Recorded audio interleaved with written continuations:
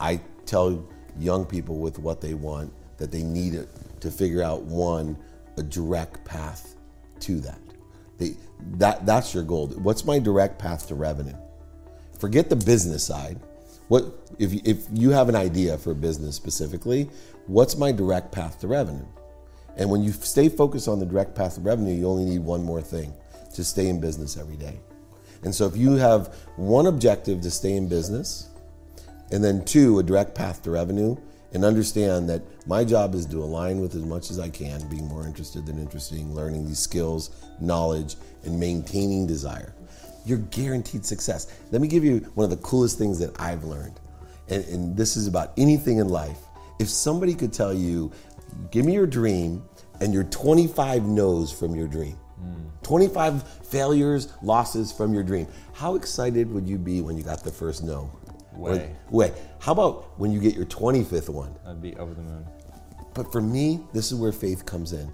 I believe that I live in the favor of the universe. I believe that everything is mine. There's enough of everything for everyone. I just truly believe it. And I don't know if it's 25, but I know it's the same philosophy. So I take on the energy and perspective of, good news. First failure. I was wrong again. Good news.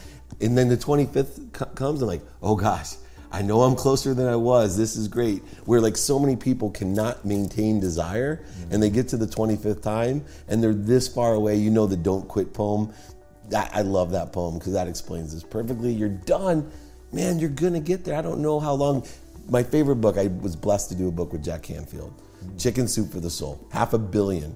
He was rejected 200 times by publishers, said it was a stupid idea. 200. But if I told him that he would be rejected 200 times before he had the best-selling book of all times and 500 million sold in a whole brand that lasts for legacy of a lifetimes of people, how happy would he have been when he got to 150? Right. And so to me, to teach people, you need skills, integration of skills, knowledge, and desire, maintenance of desire. You need a direct path to what you want, but you need to stay on course every day. It's every single day. The only thing that stops you from being successful in business, for example, is you run out of money. You go out of business. How many businesses do we know that have evolved? I'm sure your business has evolved from where you started. Sure. Right? I know Google did, Facebook did, right? They all were not set out to be, but they all had a direct path to what they wanted to do, and they stayed in business every day.